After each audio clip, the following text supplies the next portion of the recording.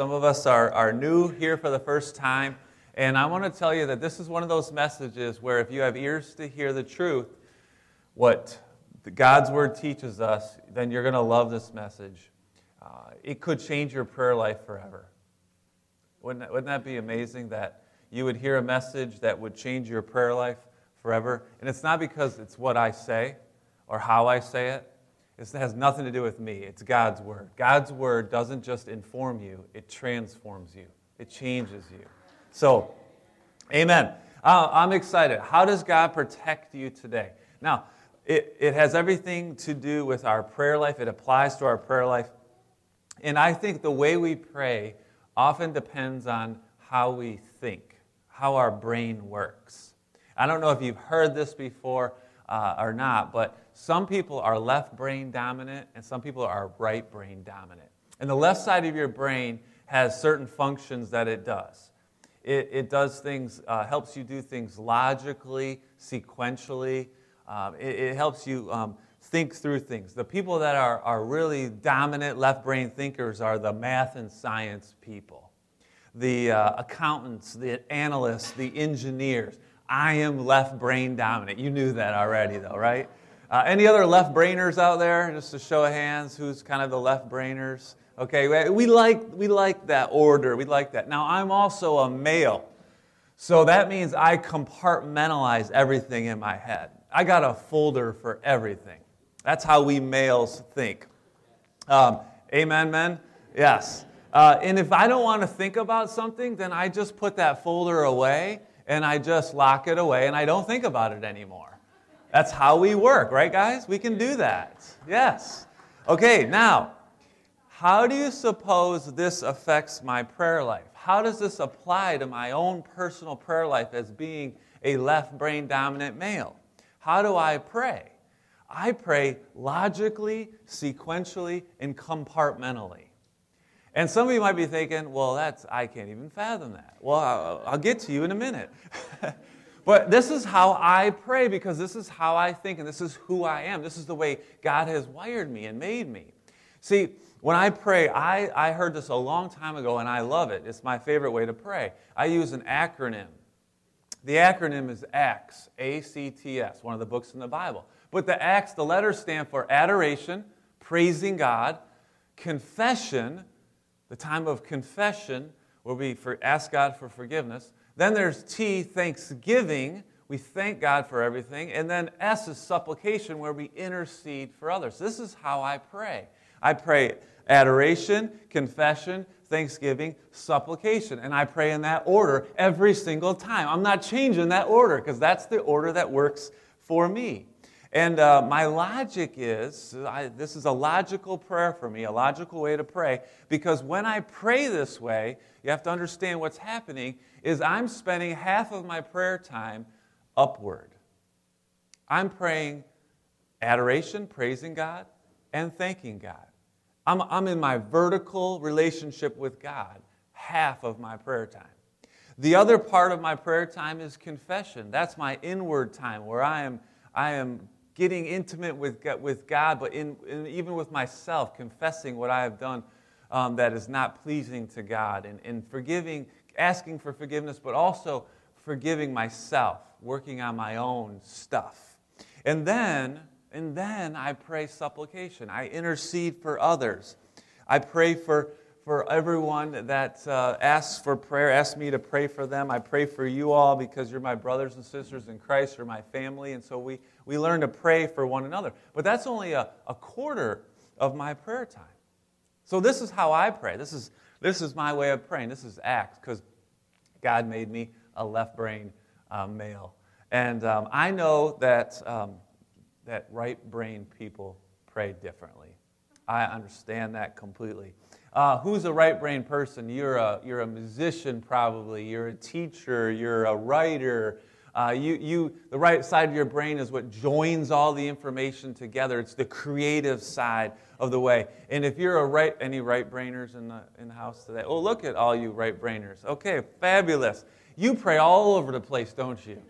You got no order. There's no order. You're all over. And if you're a woman, then you're really creative in prayer.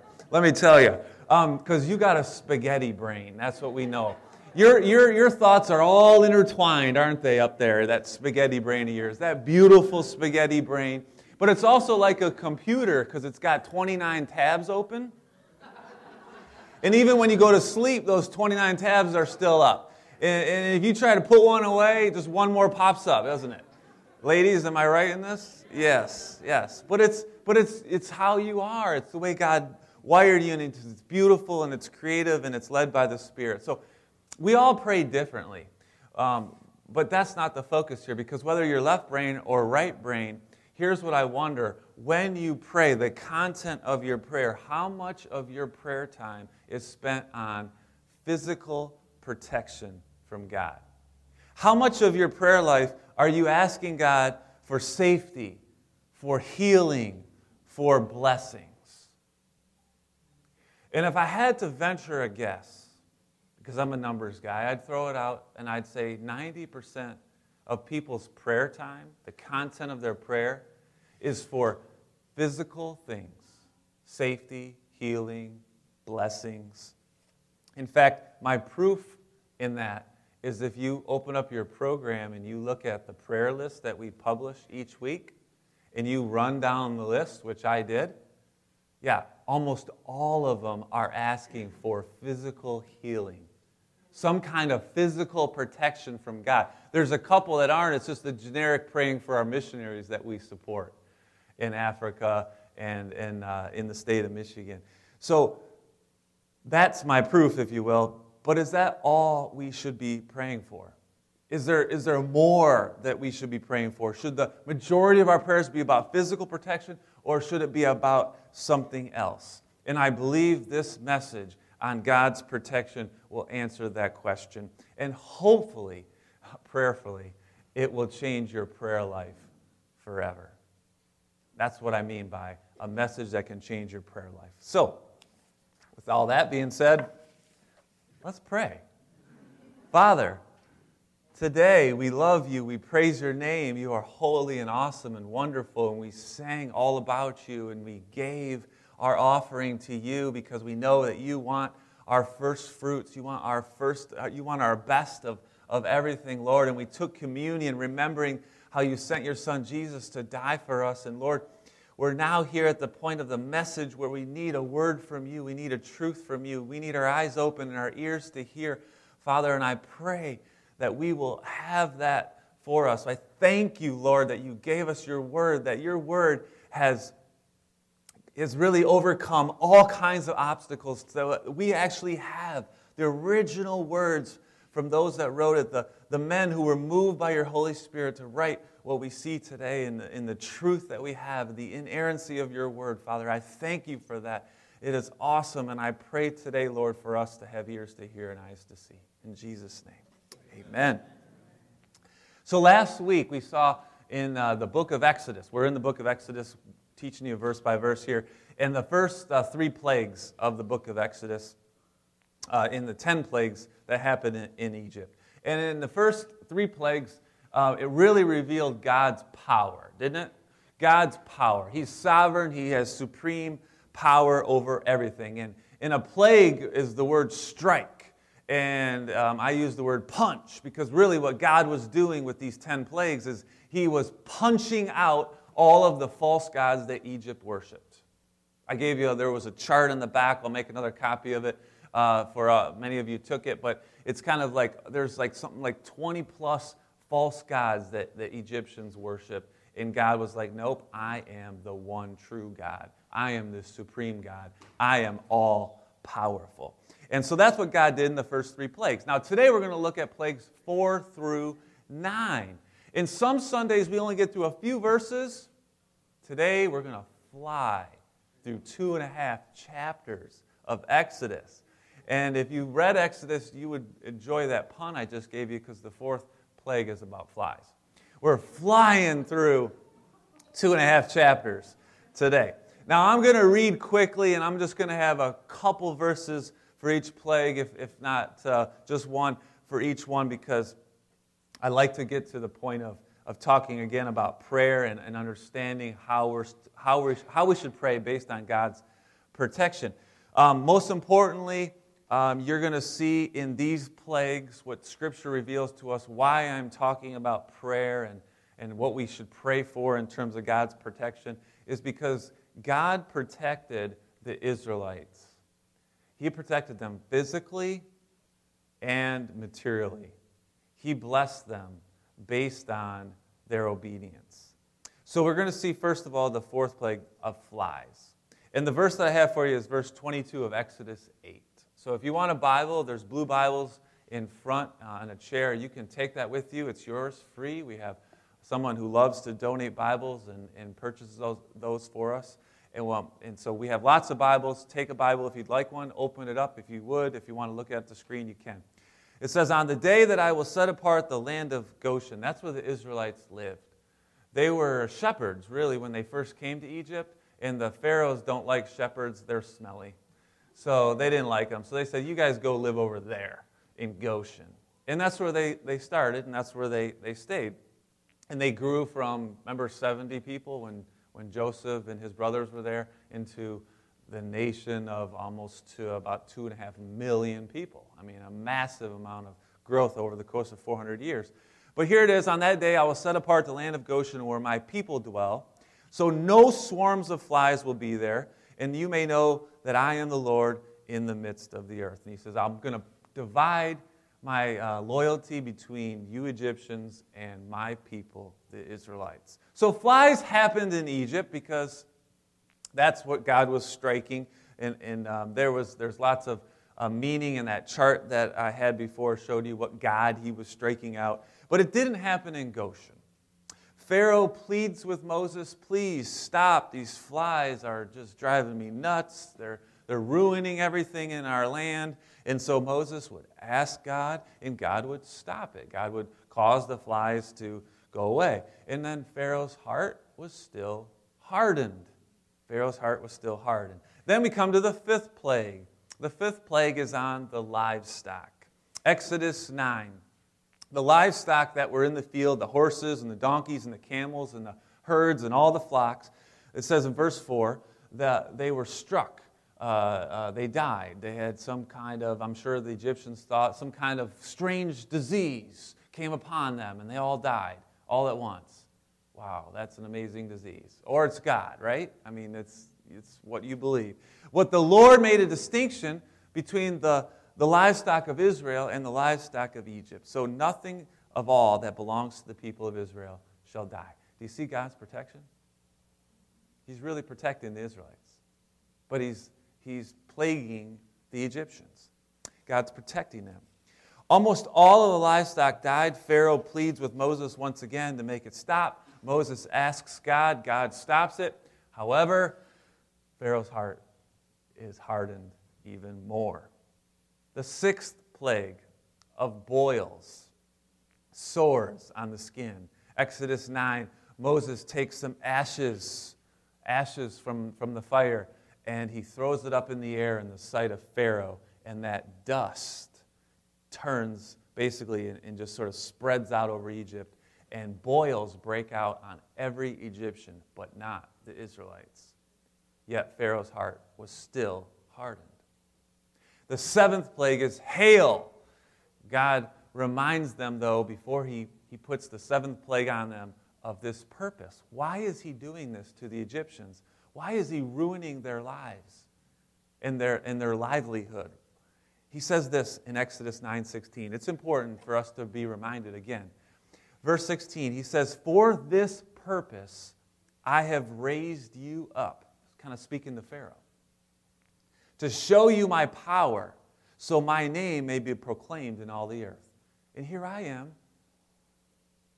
3,400 years later, proclaiming this to all the nations. Right now, we're out streaming on. Anybody in the world could hear this message.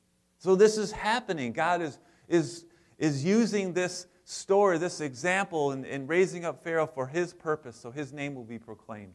And the worst hailstorm perhaps ever in the world hit Egypt. Now, my aunt used to live in Texas, and she told us that in Texas there's hailstorms the size of softballs. Anybody from Texas or down south, anybody ever experienced Hail the size of softballs. Yeah. And if you don't park your car in a garage, it's totaled. Like the dents in the car will ruin. I mean, you can imagine what would happen to everything else that's left outside. They didn't have garages, I don't think, in Egypt at this time.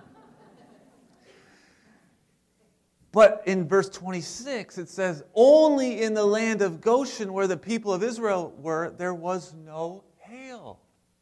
God protected Israel. In the 8th plague come the locusts.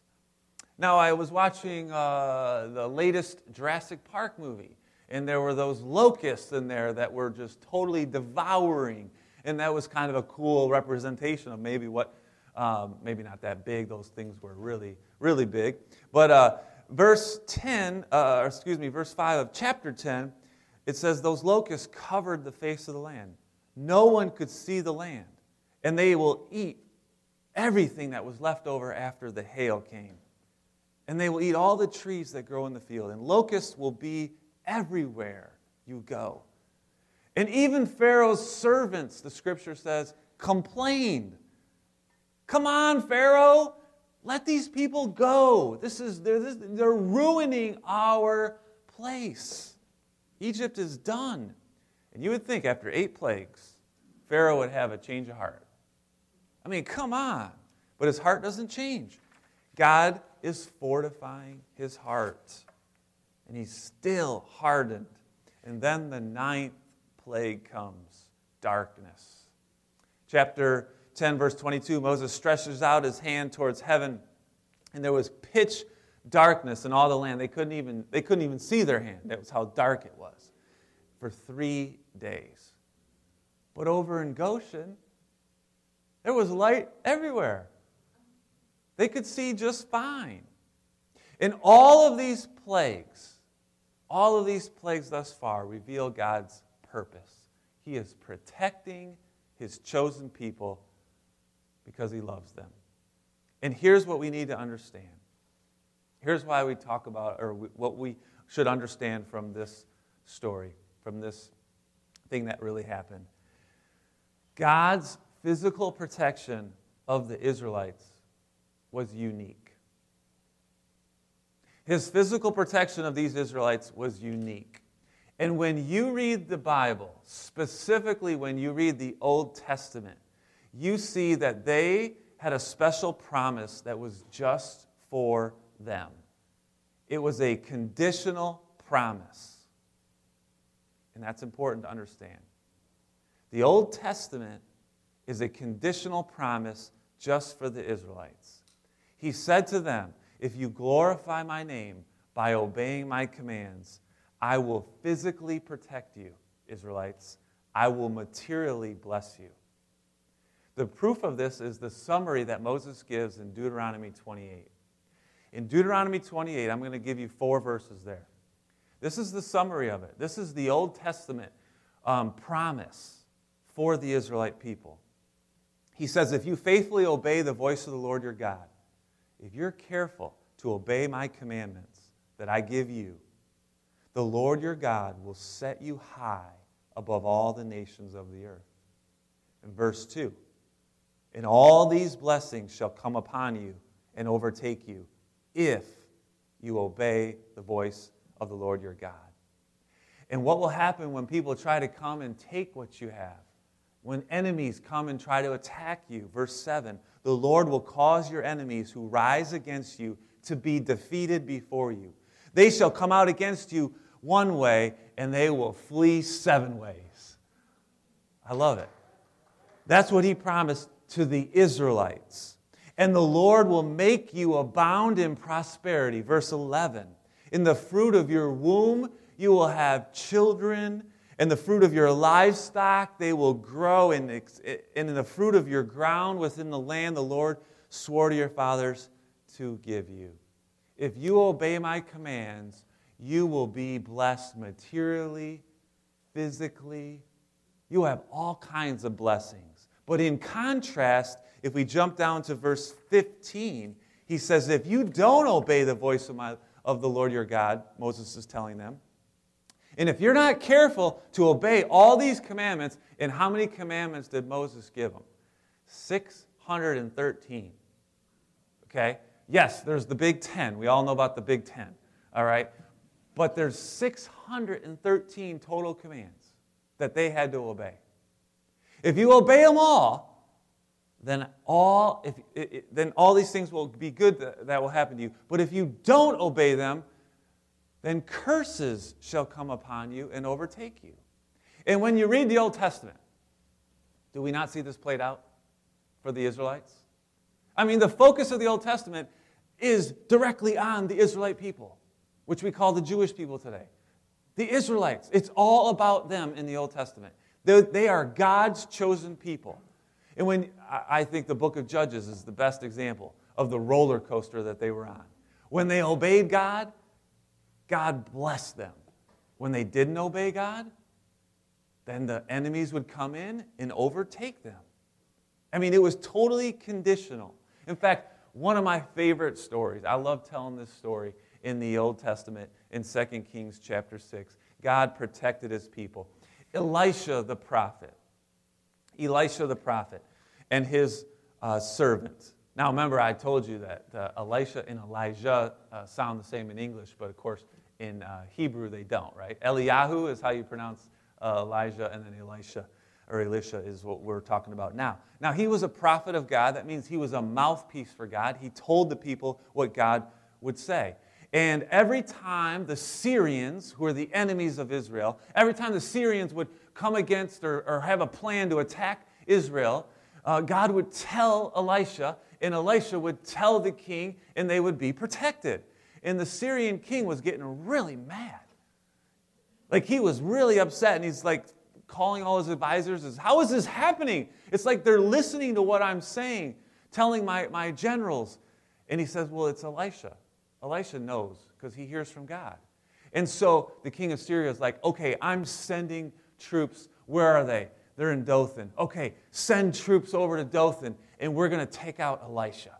So here's Elisha camping in Dothan with his tent, and he's got his servant, and there's probably some other servants there, or maybe they're just two guys. And they're in their tent, and all of a sudden, in the middle of the night, here comes the Syrian army, and they surround their tent. So in the middle of the night, they don't know this is happening. They're stealthily quiet, and they're all around them. And then in the morning, the servant wakes up, and he walks out of the tent, and he sees they're surrounded by Syrians. And he has to change his underwear because he just got really scared. It doesn't say that in the Bible. I'm just, Okay. He goes back in the tent. Verse 16. This is on the screen for you. Don't be afraid, Elisha says to his servant, because those who are with us are more than those who are with them. And the servant's like, what are you talking about? So Elisha prays. And he says, O Lord, please open his eyes so he can see what I see.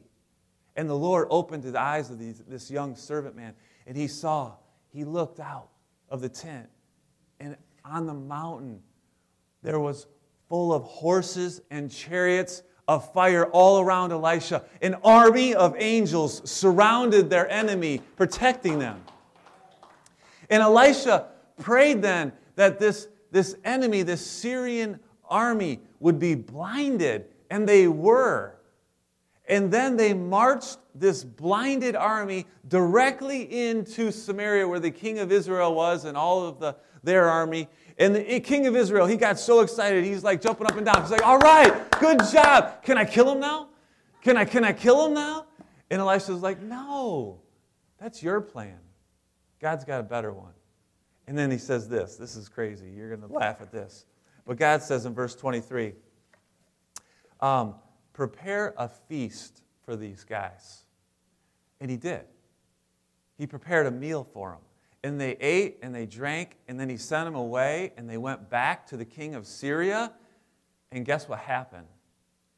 The Syrians did not come again on raids into the land of Israel.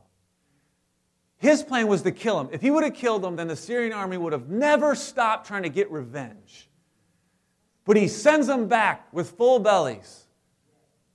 And God worked that out, his plan, and they never came back. Praise God. He protected the Israelites. And God's protection over the Israelites was truly unique. And I say that word because here's the mistake that some Christians make today. And I don't want you to make this mistake. I don't want you to make this mistake. Some Christians today believe God will protect them the way he protected the Israelites. And they apply these Old Testament verses to themselves.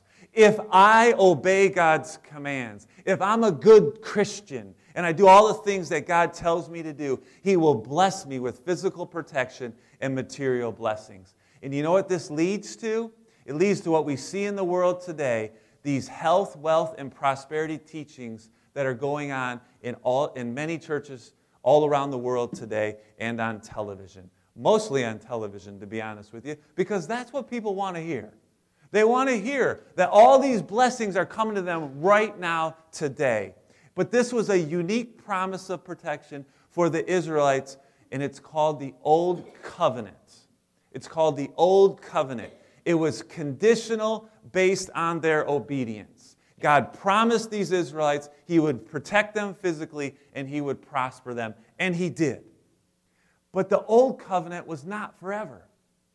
And Moses, who introduced it, because sometimes it's called the Mosaic Covenant, he knew it wasn't forever. Jeremiah knew it wasn't forever. Ezekiel knew it wasn't forever because they spoke about it and wrote about it. They talked about a new covenant that would come. And it came when a guy showed up. What's that guy's name? Jesus, that's right. He came and established the new covenant, which he explained during the first communion. Yeah, what's it say in Luke 22:20? This cup, boys, that's poured out for you is the new covenant in my blood. And when you read Hebrews, specifically in chapter 8, you'll see that it says the first covenant was not faultless. There would be a need for a second one. The new covenant is better than the old one. Why is the new covenant better than the old covenant? Because we're no longer under those 613 conditional commands. We're under grace. Grace. We're saved by grace. Christ became that once-for-all sacrifice. Salvation is available to you as a free gift from God's grace. And when you believe, when you express and show your faith, you confirm what God has already done in you. And when you love one another, church, you prove that you are a disciple of Jesus. We're saved solely by God's grace and supremely for his glory. Amen? Yes. For all the nations to see. The new covenant is for all the nations, not just one nation like it was in the Old Testament. When you open up the Bible to Revelation 7, verses 9 and 10, you see a glimpse of what heaven looks like. It says this, I looked, John wrote, behold, a great multitude no one could number, from every nation, from every tribe, from all peoples and all languages, they will stand before the throne, before the Lamb, clothed in white robes with palm branches in their hands. They will cry out in a loud voice, salvation belongs to our God who sits on the throne and to the Lamb. Every tribe, every nation is in heaven because of the new covenant. That's the beauty of the promise of the new covenant. We're not under the conditional promises of the old covenant. We don't want to be under those. I understand. It sounds great and it feels great to have physical protection right now on earth. I get that. But what Jesus gave us is a better covenant because it's unconditional love. It's unconditional and it's spiritual protection. Now, please understand, I'm not suggesting to you that God doesn't physically protect us today. I know he does. I know he blesses us. I think back to all those things, those really stupid things I did. And how many times that I should have gotten in big trouble, you know? And how many things I have no idea that God protected me from. I mean, you know what I'm talking about there in your story as well. But what I'm telling you is that our physical protection is not a conditional promise like it was for the Israelites. Because if it was still conditional, and I feel so bad and so sad for those Christians that are under the teachings of the health, wealth, and prosperity gospel, because what they're hearing every Sunday in church and what they're listening to on YouTube and all the different places is they're hearing that if I do this, God will do this for me. And that's wrong. You got to understand, that's wrong. Because it's not, you know this to be wrong. Because if it was still conditional, how do you explain faithful Christians who live for God with purpose? I mean, genuine Christians that lose their jobs, lose their homes, lose their loved ones. Faithful Christians still have car accidents, get cancer, and face tragedy, don't they? That's right. So this promise that was unique for the Israelites is not the promise we have today. He doesn't promise that for us. And I understand by saying this, somebody that's been watching maybe on social media or they might have turned me off. All right, I get that. Okay? They may prefer to turn over to the Creflo Dollars and the Kenneth Copelands and the T.D. Jakes and the Joel Osteens and hear those prosperity teachings so that they can feel good about what God has for them. But, and honestly, I sincerely hope this isn't your last Sunday here at Life and Purpose. I hope you have ears for truth. Because what God promises in the new covenant is better. It's spiritual protection. And I just want to tell you what spiritual protection looks like. I want you to know what that feels like and what it's like. In 2 Timothy 1:12, Paul tells Timothy, this is why I suffer as I do. Paul suffered physically. He says, I'm not ashamed. I know what I have believed. I'm convinced that God is able to guard again until that day that I'm called to be with Him, what He has entrusted to me. So what does God protect? His gospel message. God protects the message that has gone out everywhere. Paul traveled around the Mediterranean Sea, planting churches and preaching the gospel to anyone that would listen. He would go into the marketplace, he would build his tents because he was bivocational, and he would tell anyone who would listen about Jesus. And he did that, and the gospel spread like wildfire. That's what we see in the New Testament. God protects the gospel message. Secondly, in Romans 8:38 and 39, I know you love this verse.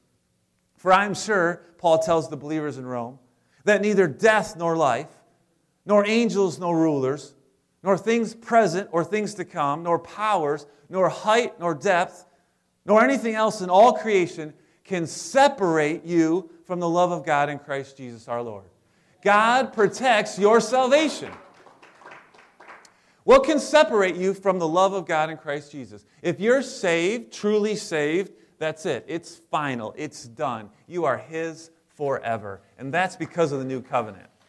God protects your spirit. In Romans 6:6, we see that your old self was crucified with Him in order that the body of sin might be brought to nothing. And we are no longer enslaved to our sin. Verse 18, we've been set free from sin and we're made slaves to righteousness. So what does God do for you? He protects your holiness. He protects your holiness.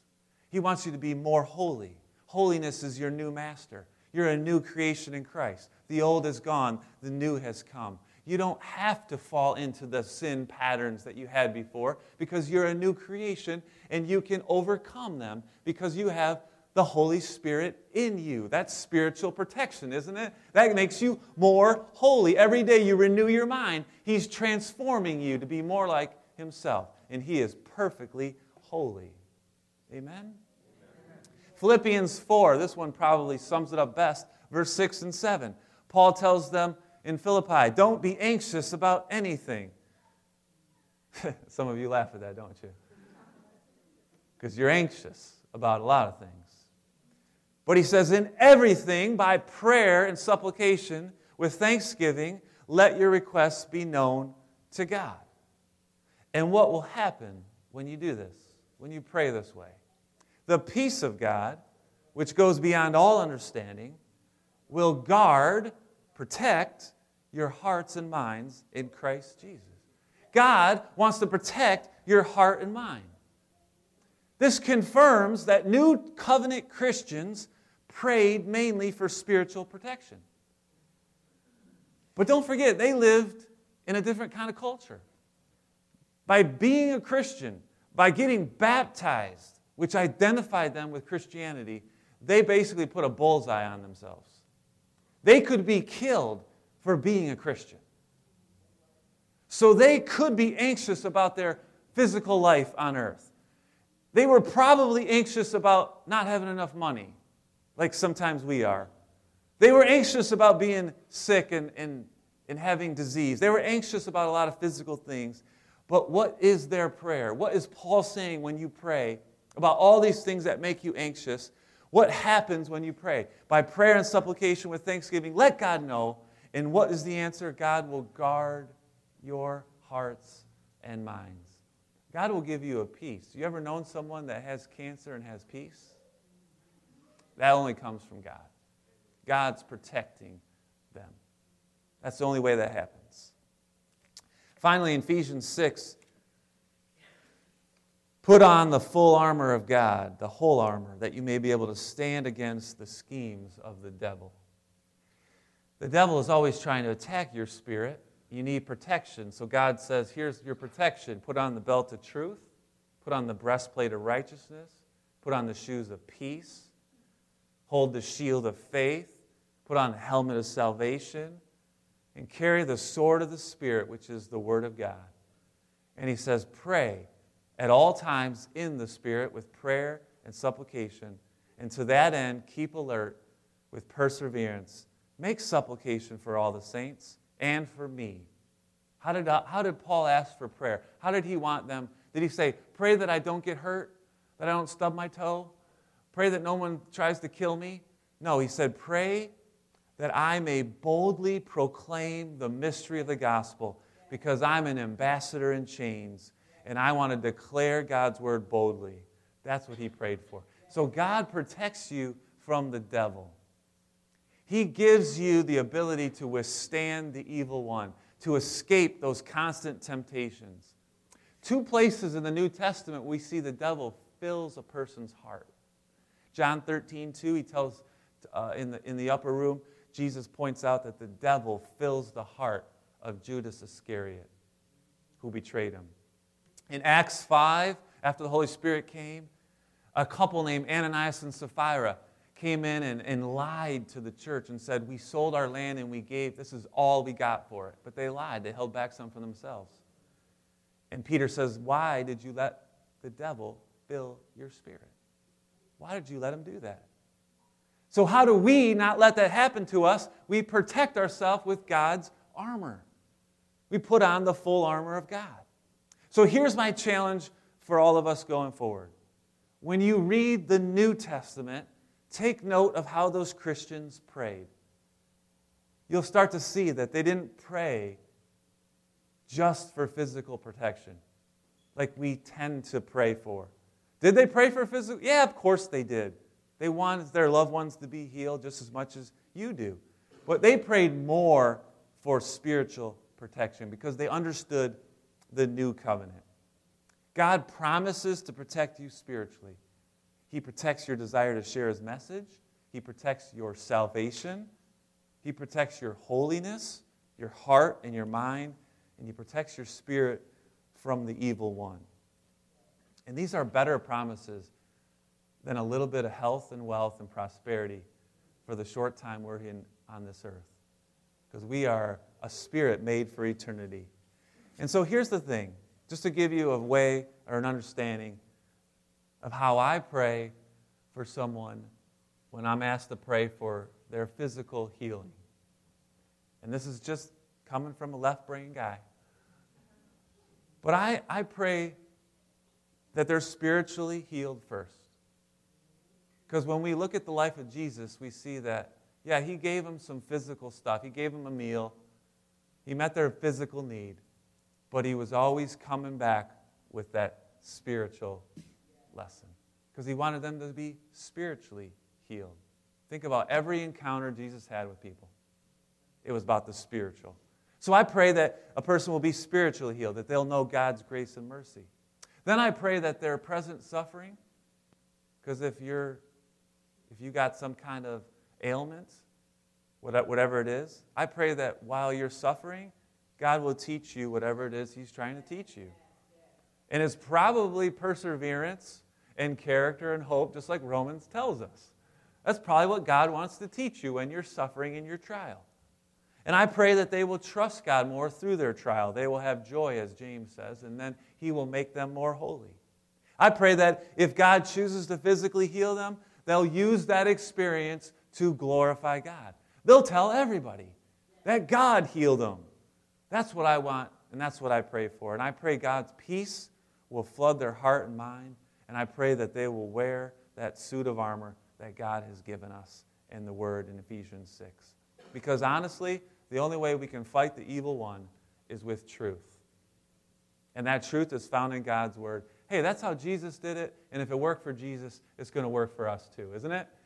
He fought the devil's temptations in Matthew 4 with the Word of God, with correctly applying the Word of God. So my prayer for physical healing, it's actually a prayer for spiritual healing. Because I want spiritual protection. That's what God wants for you, spiritual protection. If you read through the New Testament, I think you'll see that's how they prayed as well. So, there you have it. Will this message change your prayer life forever? You let me know. I sincerely hope it does. I hope our focus on prayer is on spiritual protection for those we love. Because when we pray for someone, we love them, don't we? We want to see them be healed. But it's the spiritual healing that's what God promises for us in the new covenant. Our team's going to come up and sing our song, our final song. But I pray that you will use this time to give glory to God. And as you think about this message, as you simmer in it a little bit, I pray that it will be a blessing to you. I pray that you will know that it's not always an easy message to preach. And the gospel is often confrontational. It's not always comfortable. But that's God working on us, working in us, to help us see the truth and to change us. Because it's not meant to just give us some information. It's meant to transform us. God is changing us always to be more like His Son, Jesus. Amen?